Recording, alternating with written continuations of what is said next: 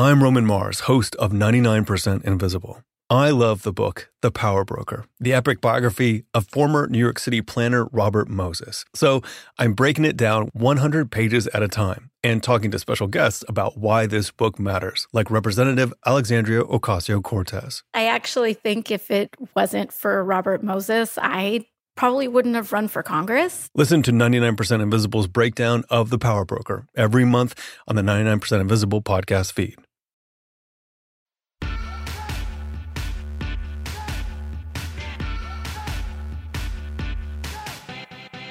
Hello and welcome to Hysteria. I'm Erin Ryan. And I'm Alyssa Mastromonaco. Hey, Alyssa, how was your Labor Day? How was my Labor Day? I think that I'm hoping that it's Concord grape season. Okay. Just so everyone knows, this is 2 weeks before Labor Day. Right. We are trying to predict how Alyssa's Labor Day was. I think you probably picked some fruits. I think I picked some fruits, probably washed some fruits, probably cut some fruits. Yes, probably washed and cut some fruits. Think that maybe your cats have sensed a change in season and they're fixating on something that is outdoors. Probably. Yeah, it sounds like a great Labor Day. What about yours? I think for Labor Day, I probably went to a swimming pool. I've lived in this city for long enough now that I've collected several friends that have swimming pools, and I'm guessing that one of them probably invited me over, and I probably went in a swimming pool. Okay, so we're fairly generic Labor Day people. We both had great Labor Days. We did. Low-key, uneventful. It's going to be, now watch, like something crazy is going to happen. I know. It's like, did we just jinx ourselves? Something terrible is going to happen. Oh, no. Just so you know, never again. This week, we're joined by Jill Gutowitz and Dr. Chanda Prescod-Weinstein to tackle the following questions. Have reality TV dating shows gotten queerer? Why should this season's stars of The Bachelorette choose each other? And when are themed parties part of the problem? All this and more right now.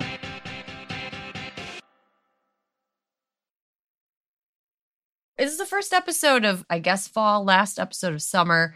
And because we're pre-recording this, we wanted to do something that was going to be fun, festive, but also, serious. And we brought in two people who have been on the show before, who we love deeply, who are super, super smart about things that are not related to the topic that we are going to talk about today, which is reality TV. I'm going to bring in both members of our panel today.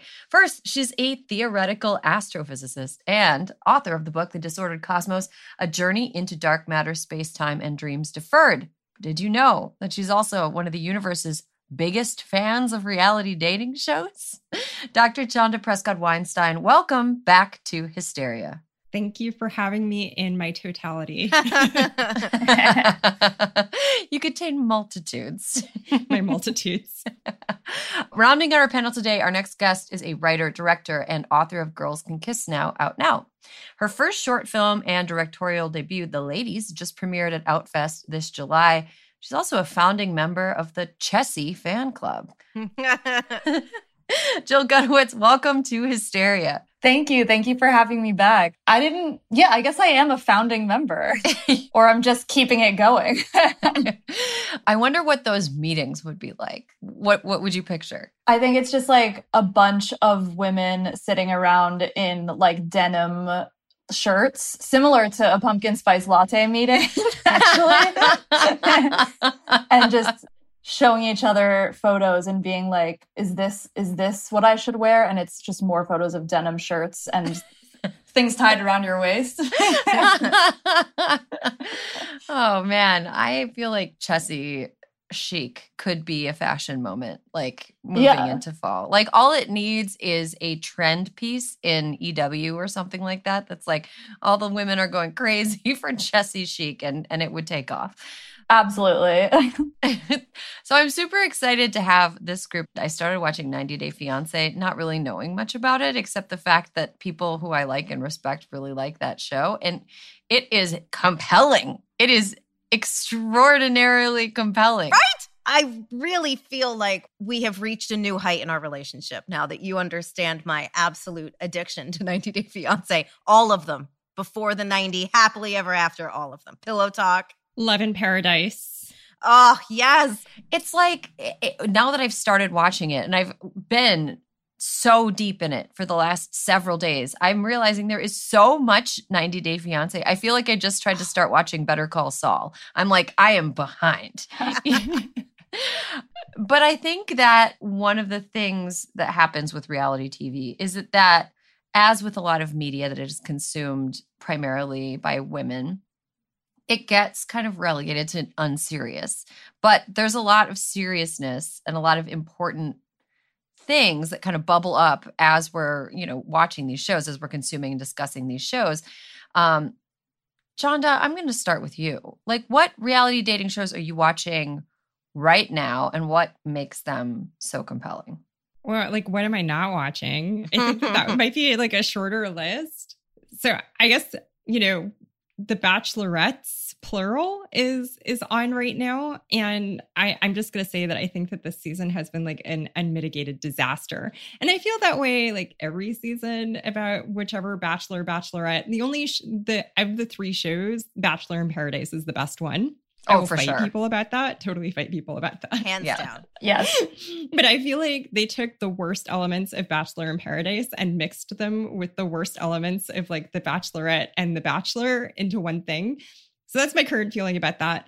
I have been watching all of the different 90 Day Fiancé iterations that have been on. So they just finished a season of Love in Paradise, which I think is maybe only on Discovery Plus. So I'm just going to say, like, I am a subscriber to Discovery Plus. I'm letting and also I just caught up with the first part of the 90 Day Fiancé, the current season reunion. Oh, so that's good. where I am with that. And now 90 Day Fiancé UK is on. And that is also interesting. I didn't know there was a UK. I'm writing that down. Alyssa's notebook is like half things about like laws that she's going to read, like actual policy she's going to read, and half recommended 90 Day Fiancé UK. Yeah, half recommended episodes of streaming dating shows that are available only on Discovery Plus. I forgot when Seeking Sister Wife. So much to unpack with that show. Oh, Yes. I've never heard of that. What is that? Oh, it was the companion. Chanda, let me take this one. It was the companion to Sister Wives, right? Which is a very actual, like, okay, first let me just say. So the sister wife too. It was the sister wife to Sister Wives. Right.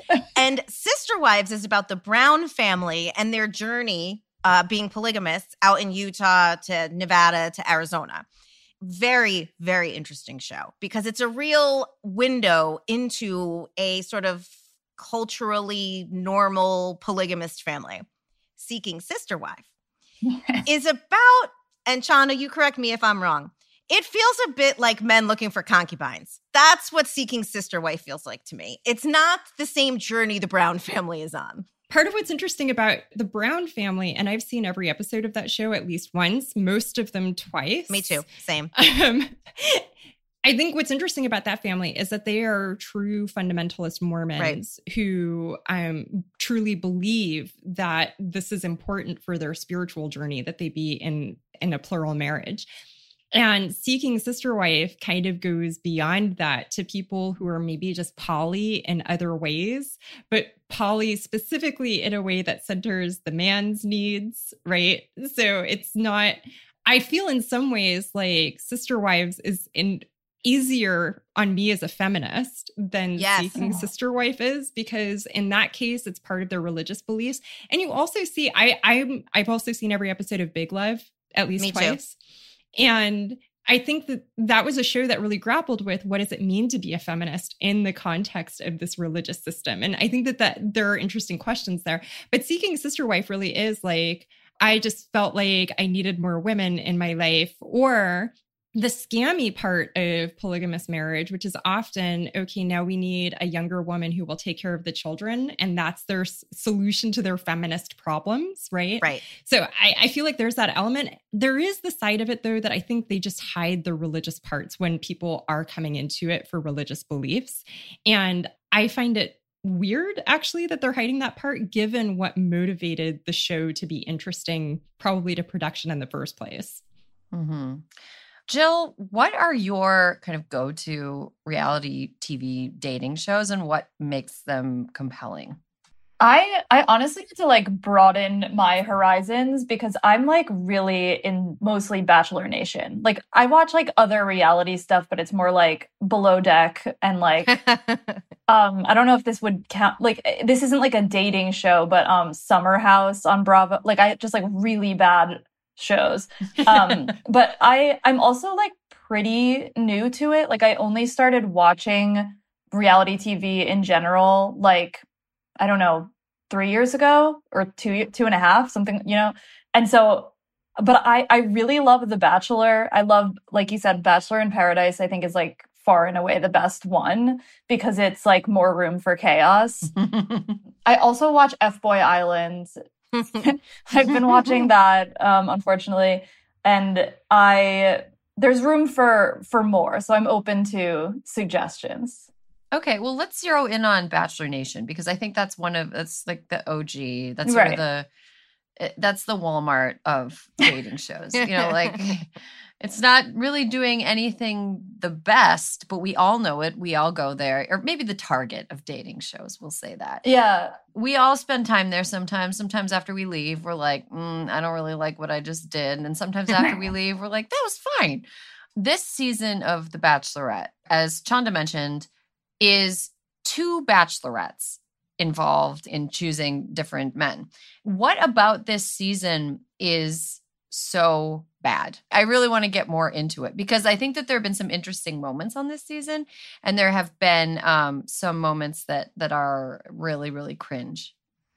I mean, I feel like I actually am really enjoying every episode. Like, I'm loving it, but I can also see that there is something like truly sinister going on in the way that they are like actively pitting the 2 bachelorettes against each other.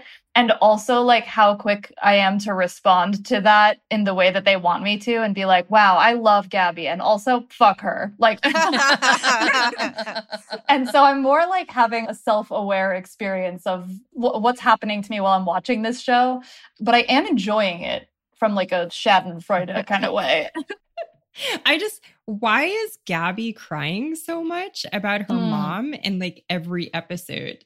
She wasn't like, so I get that production makes choices, right? But this totally, for people who have seen the drama Unreal, which is kind of loosely based on a memoir about reality TV, right?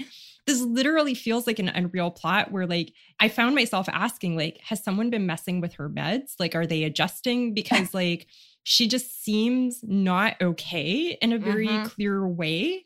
And she's on like a loop about her mom. So I can't decide if that's just production. That's like but why, even if it is like every time she cries, we put it on air, but why is she crying so many distinct times and telling this like same story over and over again? I find that like really disturbing. And it does feel like the setup of having 2 bachelorettes means that both Gabby and Rachel have experienced like bullying while they're supposed to be the center of attention, but they're kind of like the center of being bullied attention. Yeah, it's a little bit like, I mean, the first image that came to my head was like Midsummer, like the May Queen dance off thing. And it does feel a little bit, I wonder about someone who is, crying a lot. I wonder if it sort of is like the producers realize that there's like a place emotionally that they can prod, that she's always going to respond that way. And it's sort of bordering on cruel that they're just continuing to poke her in a place that is like very, very difficult for her to go. I actually had to stop watching because I found it difficult to watch. It felt really mean. I did too. I stopped watching because it felt, to Chanda's point about Unreal, it was an actual storyline in Unreal which was 5 years old, right? The production in the scripted show, production was messing with her meds. And I was like, wait, Unreal's kind of based on this and this is happening. And like, I don't want to see what's going to happen. So I tapped out this season on Bachelorette. It feels like they also found that for Rachel, though, and that, like, the thing that they are, like, really milking for her is her, like, she's clearly, like, insecure about being left especially now, like being left for Gabby, you know, and they like keep putting her in these positions to like feel that. And it's making her look crazy. And like, I don't think she is crazy probably, but there is, I think like this season, you're right, is like, it's much more like openly sinister than the past ones, which feel kind of like dumb and innocent, you know? Yeah. And this one is very like leaning into something dark. Yeah. Maybe I'm giving them too much credit, but it has always seemed to me that the people behind Bachelor Nation have been evil geniuses. And they understand exactly what they're making their audience do. Maybe this isn't necessarily about what they're doing to the contestants, but what they're forcing the audience to do and examine, why am I watching this show? What do I get out of this show? Why am I able to follow along with what they want me to feel about these two women, knowing that I'm being manipulated? Because I feel like the show is like self-aware. Yeah. Like there are people, I bet, that work for that show that are just like on the message boards all day. And I feel as though the show responds to the way that the audience processes the show. So I wonder if it's this like kind of sinister, like final form of the show being like, look at what you made us do, you know? And I don't know. It's like, I have to say, I know somebody who was a contestant on one of the shows, two of the shows.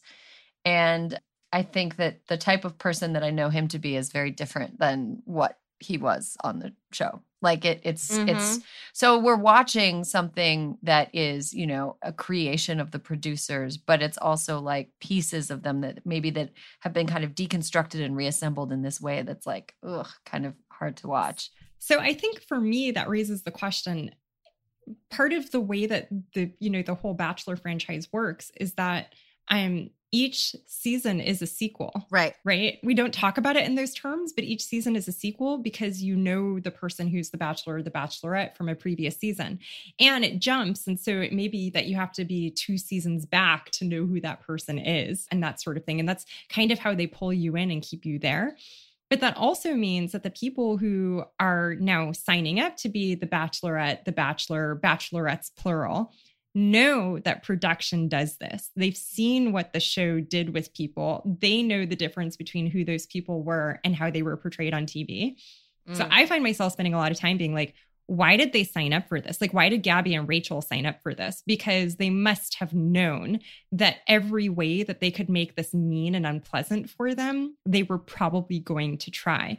And so on the one hand, I'm like pained for Gabby, right? And then on the other hand, I'm like, but Gabby must have known, like she's trading this for something. And I would never be a person who would trade something like that. So I don't know how to evaluate. How does she decide that it's worth it to go through this minefield that's totally unpredictable?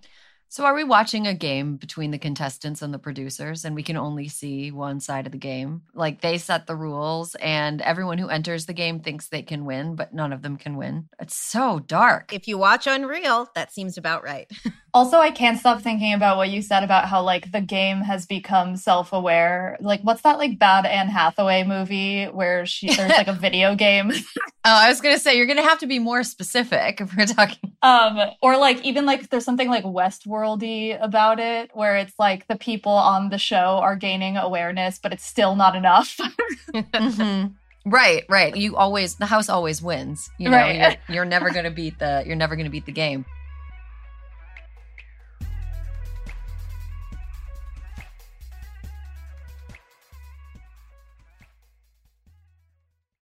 This episode is brought to you by IQ Bar. Power up your life with superior brain and body nutrition products from IQ Bar. Their plant protein bars are the perfect low-carb breakfast. Their IQ Mix zero-sugar hydration drinks replenish electrolytes. And their IQ Joe mushroom coffees will keep you focused all day long. Start each day right with IQ Bar's brain and body boosting bars, hydration mixes, and mushroom coffees. Their ultimate sampler pack includes all 3. IQ Bar empowers doers with superior brain and body nutrition. All their products are entirely free from gluten, dairy, soy, GMOs, and artificial sweeteners. And today, Hysteria listeners get an exclusive offer of 20% off plus free shipping. Just text Hysteria to 64,000. One thing I love about IQ Bar is, first of all, right now it's really dry where I am. Oh, okay. It is hard for me to stay hydrated.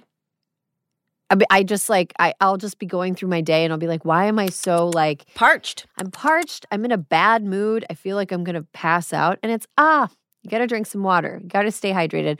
I really like their IQ Mix Zero Sugar hydration drinks because it allows me to rehydrate myself at a time when I feel like the atmosphere is trying to take all my moisture away.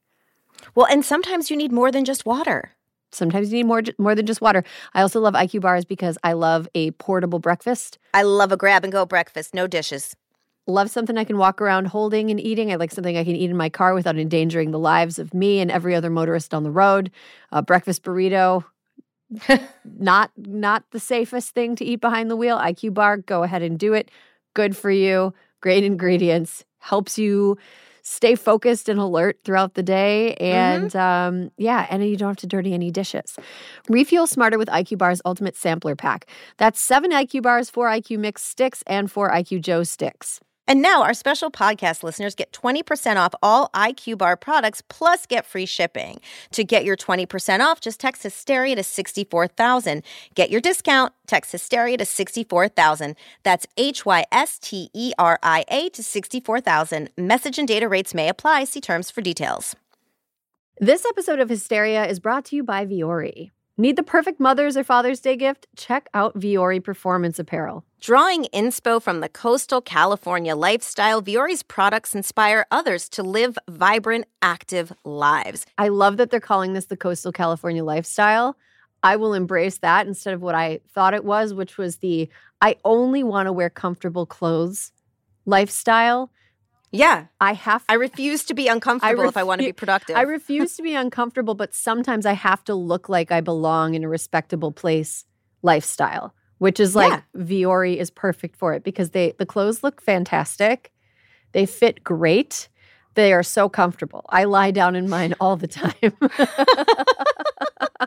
Especially, Erin, the women's performance joggers. They have a slim but relaxed fit and are designed with dream knit stretch fabric. I love my joggers. I've slept in mine.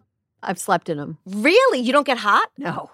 They're very, like, it's like a couch nap. You know, you have like you've got like maybe a half an hour in the afternoon. You're like, ooh, I've got a like small break. I'm very tired. I'm going to just like lay down for 20 minutes. Yeah. Perfect for couch napping. Joggers. I love the leggings. I can work out in them. I can do my errands in them. I can wear them with a proper top to a business meeting. It is not a problem. Oh my gosh. Yeah, you probably could. Just put a blazer and like denim shirt, blazer, leggings. So easy. 100%. And of course, the men's core shorts. They have a classic athletic fit, falling just above the knee, while the Sunday performance joggers are made from recycled performance stretch fabric. I got my dad some men's core shorts. He wears them to mow the lawn. It's perfect. He is like, I think my dad is one of those people that just like beats the crap out of his clothes. He'll wear them until they look like a security blanket that a 30-year-old still has, where it's just like a ball of string, and you're like, ugh. Our dads are the same. Yeah. But my dad has had his for like a couple years now, and I think I saw him wearing them the other week when I met up with family on a short weekend trip, and they still looked great. It was like, Dad, your clothes still look new. So fancy. Vuori is offering Hysteria listeners 20% off your first purchase. Get some of the most comfy and versatile clothing on the planet at vuori.com/hysteria. That's VUORI.com/hysteria. You'll also enjoy free shipping on any U.S. orders over $75 and free returns. Go to vuori.com/hysteria and discover the versatility of Vuori clothing. Explore the world's hidden wonders on the Atlas Obscura podcast. A village in India where everyone's name is a song. A boiling river in the Amazon. A spacecraft cemetery in the middle of the ocean. Every day, the Atlas Obscura podcast will blow your mind in 15 minutes. You can find it on the SiriusXM app, Pandora, or wherever you get your podcasts. And don't forget to follow the show so you never miss an episode.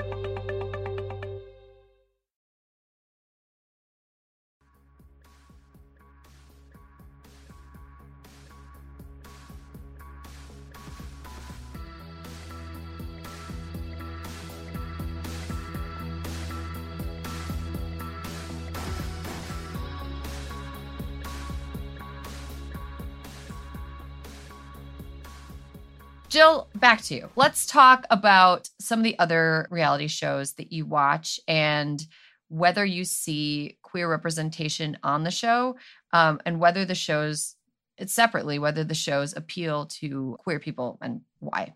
I even think the like really painfully heterosexual shows appeal to queer people, and I'm like not quite even positive like where I'm coming from some of the time. But you know, like even shows like, you know, Bachelor in Paradise, there was a like mildly queer storyline, I think 3 years ago. What is time? But with Demi. Demi. Yeah. I read your article about that at the time.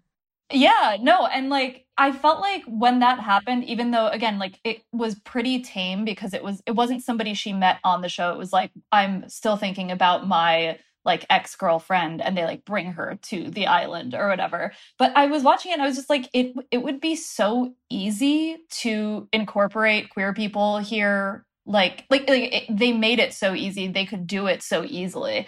And I feel the same about like, I guess like the structure of F-Boy Island is literally like about men, even though it seems like the next season is going to be about like, they're going to like flip the switch.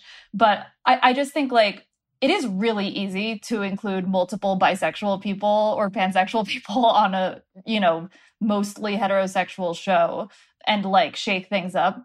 Something that I think is so funny that happened to me last summer was I met I don't know her name, and it's probably better that way because I probably shouldn't say this at all, but I met some like producer that works in the Bachelor Nation shows. And I was like just making some like offhanded joke about how there needs to be a lesbian bachelor because there would just be so much drama because, you know, the stereotype lesbians move quickly. And like people within the house would mingle. There would be so much drama there, like that, like, you know, whoever the like main bachelorette is, like it would just be a complete shit show in like a really compelling reality TV way.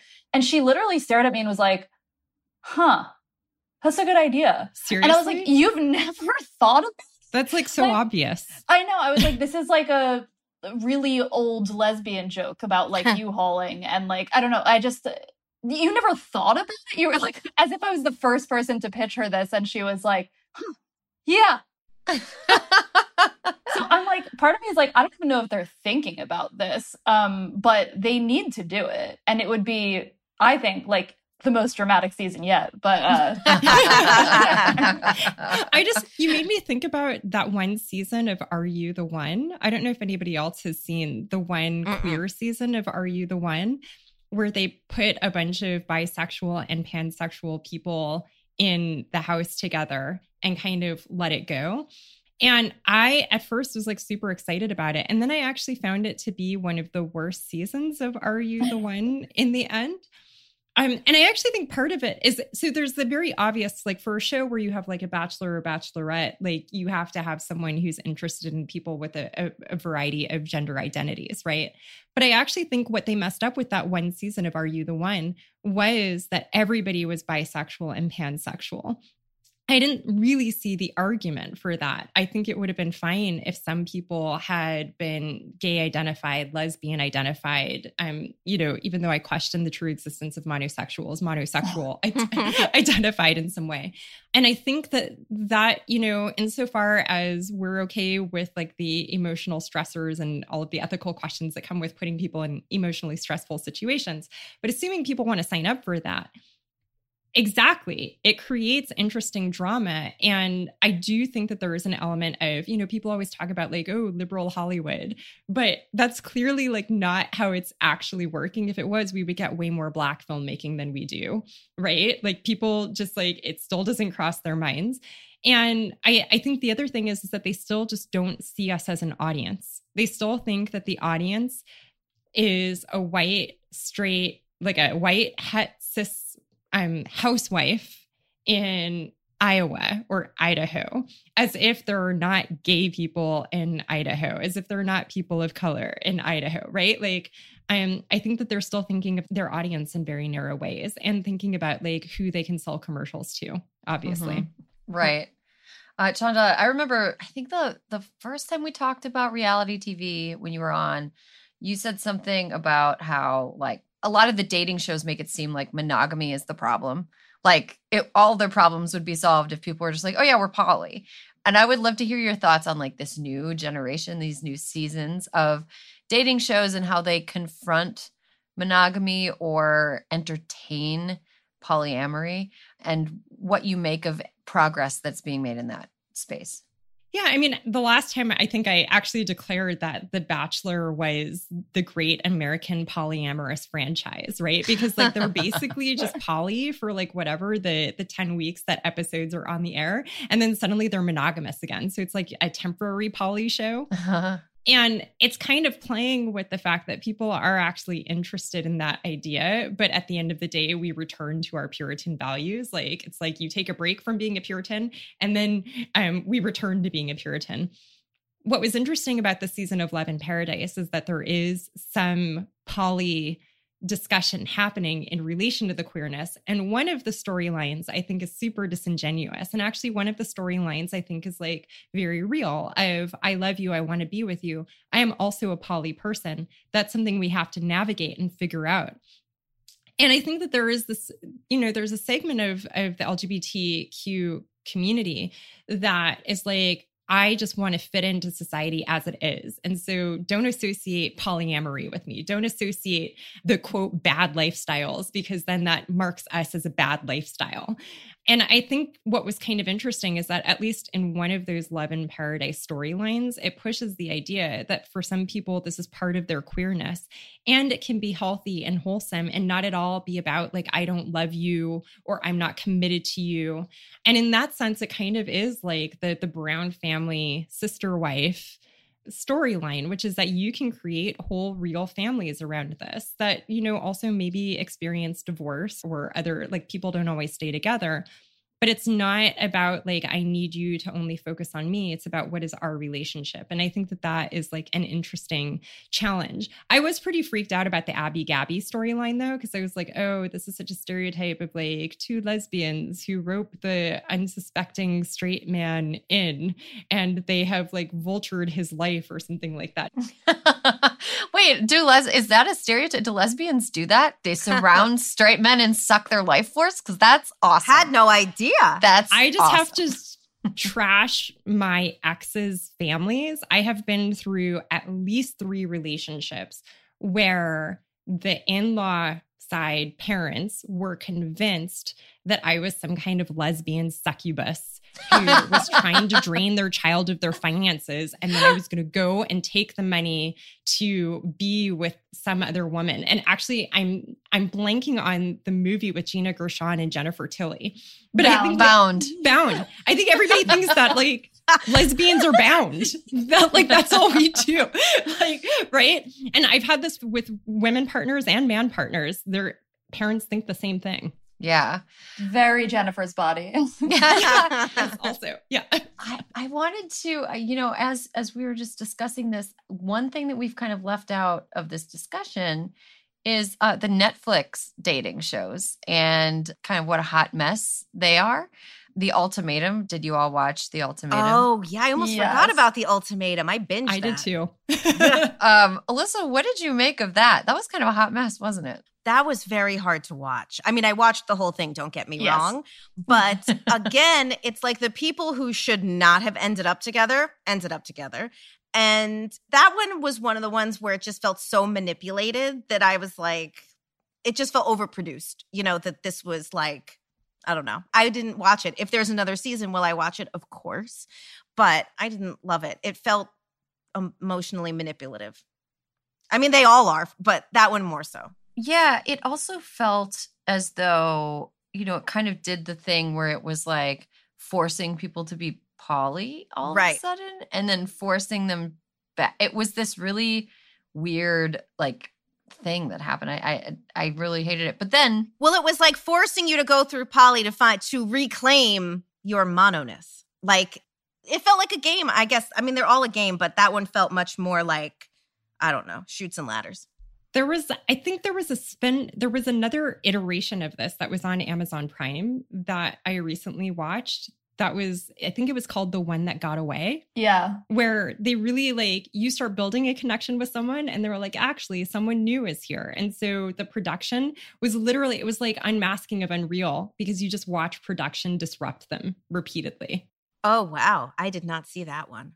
That sounds horrible. Also, I don't know if you guys know this, but The Ultimatum does have another season coming out and it's all women. It's like a lesbian season. Okay, so I'll watch that for sure. Yeah. And it's... Am I excited or horrified? Which one? Maybe both. It's going to be like the most toxic thing that has ever aired and absolutely a setback for the community, and I will watch it.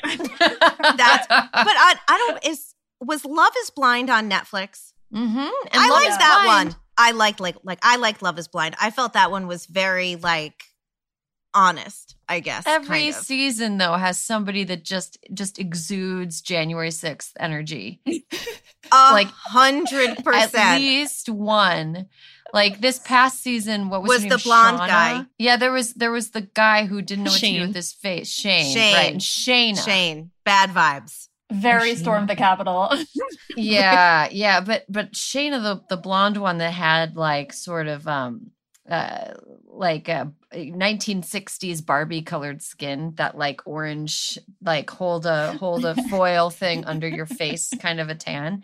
Her family was like, oh, they were so January 6th. But they were. That was like a Purge family. I felt like that whole scene was the Purge. Like, oh, yes. Like their live, laugh, love stencils are human blood. 100%. What? I love describing people as very January 6th. It's just like, it's such a visceral image. It is. It's you know so exactly vivid. you know exactly what I mean. Yes. So Jill, you said that you think that an all lesbian ultimatum is going to be bad for the community. What would an ideal queer dating reality show look like? Like, what would a health, is it possible for there to be like a healthy one? Like, what would that look like? I mean, I feel like, I don't know about healthy, but I think like the most basic version of it is just like a Bachelor type setup. You know, I think like that's like the clean teen version of a lesbian dating show. I personally like would be the most invested and excited for like lesbian Bachelor in Paradise. And doesn't even, honestly, like I don't think it has to be like specifically lesbian. Like I just think like if everyone on that beach had like differing sexualities, that would be more interesting. But, you know, I mean, like, I think The Ultimatum is an absolutely insane setup for a show. So like, I am excited to watch that happen for women. But unrelated, that show Tampa Bays, that was like a 1-season lesbian reality show on Amazon Prime. It's like I watched every episode and it was like horrible and like not even good or compelling and bad for the community. And I hope there's another season. So it's like the bar is just so low that like even if this is like the worst, the worst examples of televised queer women in modern history, I'll be there. I would like to see a Married at First Sight, like a lesbian Married at First Sight. We've seen lesbians on the Australian Married at First Sight. That's what I was going to say. And the Australian Married at First Sight has an interesting twist where the couples have regular contact with each other in kind of a structured way that leads to interesting drama happening. It is far superior to the American version. It is in many ways. And I think that I would be interested to see like an American style version of Married at First Sight with lesbians. My only hesitation there, because I think, I do think some of those marriages do last. We know that people have children and sometimes remain friends, etc.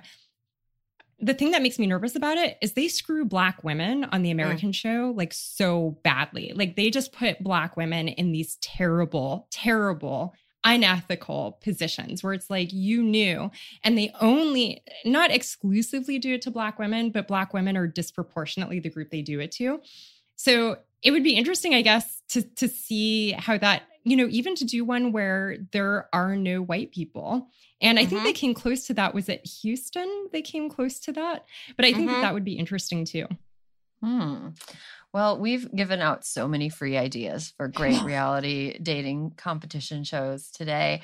We're going to take a quick break. And when we come back, we're going to do an I Feel Petty Sanity Corner hybrid because, you know, we're open to everything here.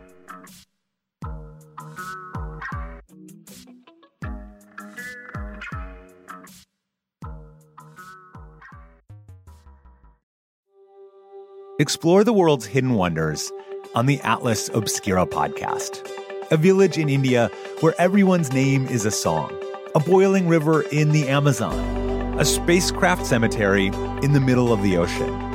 Every day, the Atlas Obscura podcast will blow your mind in 15 minutes.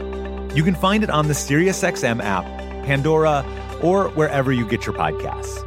And don't forget to follow the show so you never miss an episode. It's that time of the year. Your vacation is coming up. You can already hear the beach waves, feel the warm breeze, relax, and think about work. You really, really want it all to work out while you're away. Monday.com gives you and the team that peace of mind. When all work is on one platform and everyone's in sync, things just flow. Wherever you are, tap the banner to go to Monday.com. You can host the best backyard barbecue when you find a professional on Angie to make your backyard the best around. Connect with skilled professionals to get all your home projects done well. Inside to outside, repairs to renovations. Get started on the Angie app or visit Angie.com today. You can do this when you Angie that.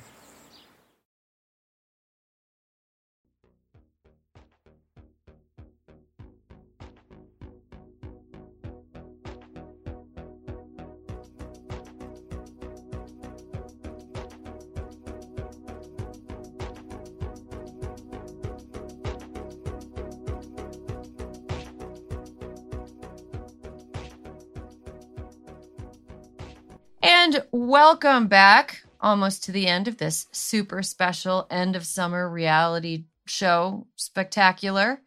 But we're not done yet. We are going to do an I Feel Petty Sanity Corner. I can go first. I'll go first. Here's what I'm feeling petty about this week and have been feeling petty about for literally months. Puffy sandals. Why are the sandals puffy? What is happening with the shoes? Puffy sandals. I am not going to buy them. I am not going to buy a purse that looks like it's having an allergic reaction. I am not going to put things on my feet that look as though they're retaining water. It is a strange choice. I feel as though fashion has really, I have this like overarching idea of like fashion tried to get us off skinny jeans for like years and years. They're like, buy new jeans. And we were like, no. And so they're like, well, then fuck you. The shoes are puffy now. Like they got mad at us, and fashion is angry. And I'm not participating in it anymore. But I'm feeling petty about puffy sandals. I'm glad that sandal season is coming to an end for most people in the country. You're free from the tyranny of puffy sandal season. I encourage everybody to hold strong with me.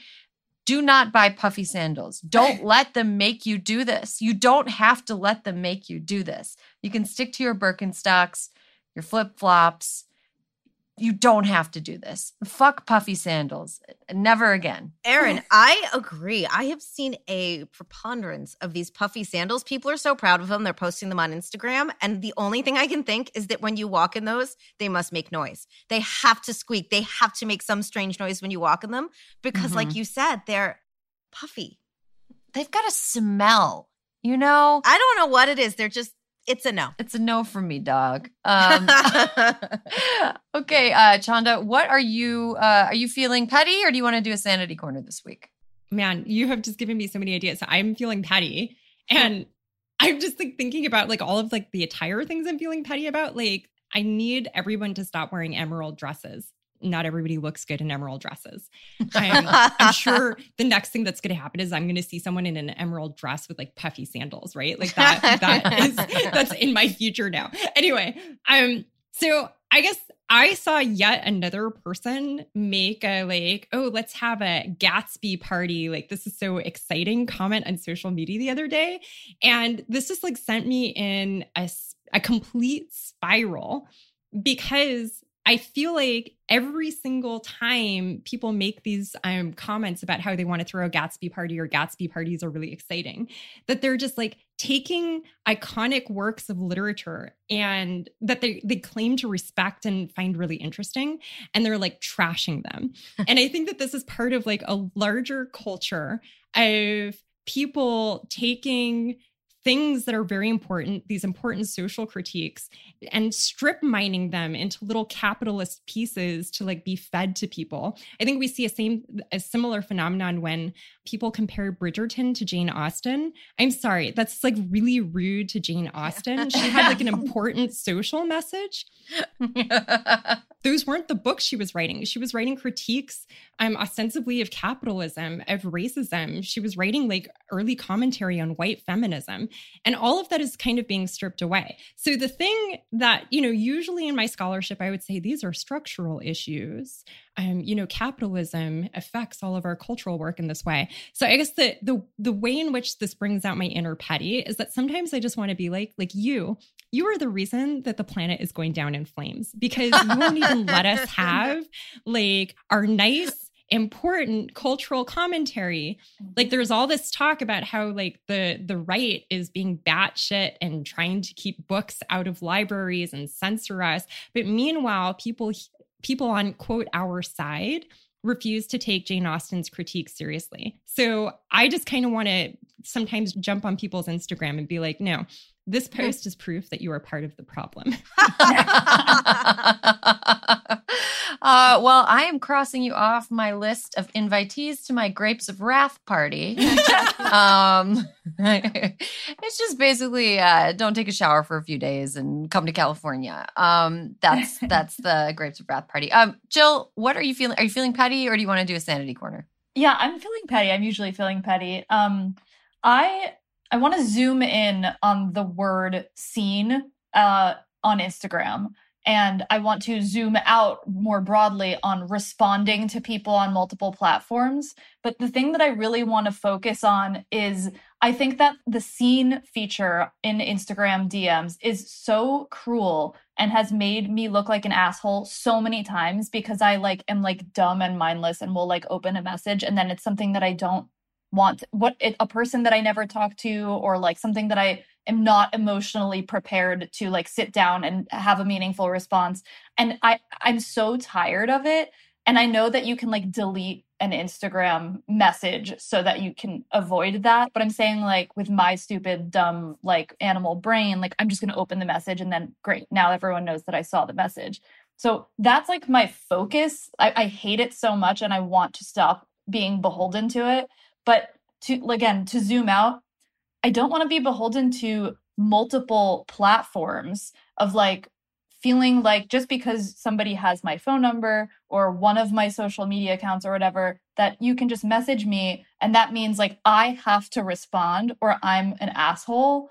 And it's like, I don't know, it sucks. And part of me really wants to, I feel like Chanda and I are both zooming out really large right now, but I'm very like, it makes me want to live in the woods and like, I like be a boomer who like hates technology and like I don't want any part of this. I want, if you need to reach me, like you need my like house phone number and I will like have a phone with a cord attached to a wall. And that's like the only way we can communicate, or write me a letter. Like, I just don't like this way of life. That's what I'm feeling. I mean, do you remember when Instagram you could go to your feed? Like there were two columns. You could see people who had liked and interacted with your posts. And then you could click over to the other tab and you could see what the people you were following were doing. Yeah. It was such a cop. Like Instagram is it was such a snitchy feature because like sometimes you would just see somebody, I think a lot of guys didn't realize this, that you could see like them liking like 10 pictures of butts in a row. And like, it was my just God, like, I had no idea. Oh yeah, they got rid of that feature, and it was great if you were sort of like me and kind of a creep and just like, what are these people up to? But it's probably best for everybody that it's not there, because it was very drama causing. Like there were a lot of Reddit posts that were like, my boyfriend keeps liking pictures of models on Instagram. It's like, well, the solution is don't look at that tab, I guess. But Instagram is got some copy features for sure. Evil. Totally. Alyssa, are you feeling petty, or do you have a sanity corner this week? I have a sanity corner this week. Ooh, good note to end on. Because yes, I don't feel like I've had much of a summer. I mean, I don't mean to complain, but it's been kind of a wash. And so I'm like, what am I going to do to make myself feel good? And so I've had some shows that I've like some TV shows that I really enjoyed. But last weekend I love Broadway. I love Broadway. But the last couple of shows I saw were like, okay, they were fine. And then me and my ma went to go see Six on Broadway. And it's about the 6 wives of Henry VIII, where they reclaim their story, where they have all, to this point in life, just been known as his wives. And this is about them reclaiming their story. And you guys, the audience was on its feet clapping. I had like Glenn Close, Sunset Boulevard goosebumps on my arms. And it was like, I cried. I was like, this is fucking amazing. And it's all women. The band is women. I mean, everyone who plays the ex-wives are women. It's like an incredibly cast show. And I think it's going on tour. So in show notes, we'll link. I found their Tony performance, which I watched before I got on here, and I was singing. I was like, and now we're 6. So anyway, it was fantastic, and it was so feel good and so fun. And so if it comes to a theater near you, you should definitely see it. Or if you're in New York, you should go see it, because it's a fucking great time. Also, it's 80 minutes with no intermissions. My kind of show. Mm-hmm. It's funny. My brain just like came up with a dad joke as you were describing it. And I am so angry at myself that I feel like I need to exercise it from my brain. What? So was it? Now you got to say it. It's Mamilton. Like it is. There are some likenesses, but I found it highly original. Okay, good. That sounds awesome. I can't wait till it comes out to the West Coast, or I go out to the East Coast, because I've wanted to see that since I heard it was a thing. That's all the time we have, folks. This was a really, really fun show. So Jill fun. and Chanda, thank you so much for joining. This was a great conversation. You both need to come back ASAP. Tomorrow. ASAP. Next Thank week, you. whatever.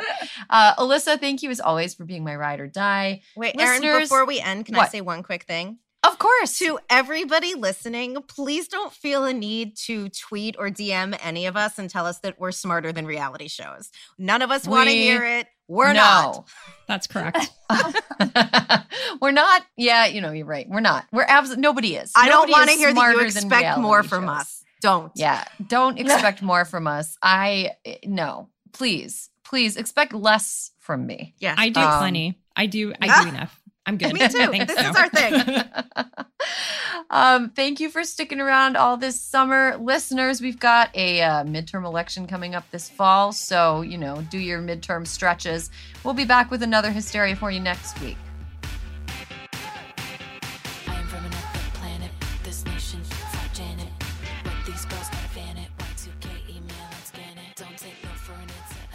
Hysteria is a Crooked Media production. Caroline Reston is our senior producer. Our executive producer is me, Erin Ryan. Alyssa Mastromonaco is our co-producer, and Fiona Pastana is our associate producer. Kyle Seglin and Charlotte Landis are the sound engineers, and our editor is Sarah Gibalaska and the folks at Chapter 4. Thank you to our digital team, Nar Melkonian, Mia Kelman, Milo Kim, and Matt DeGroot.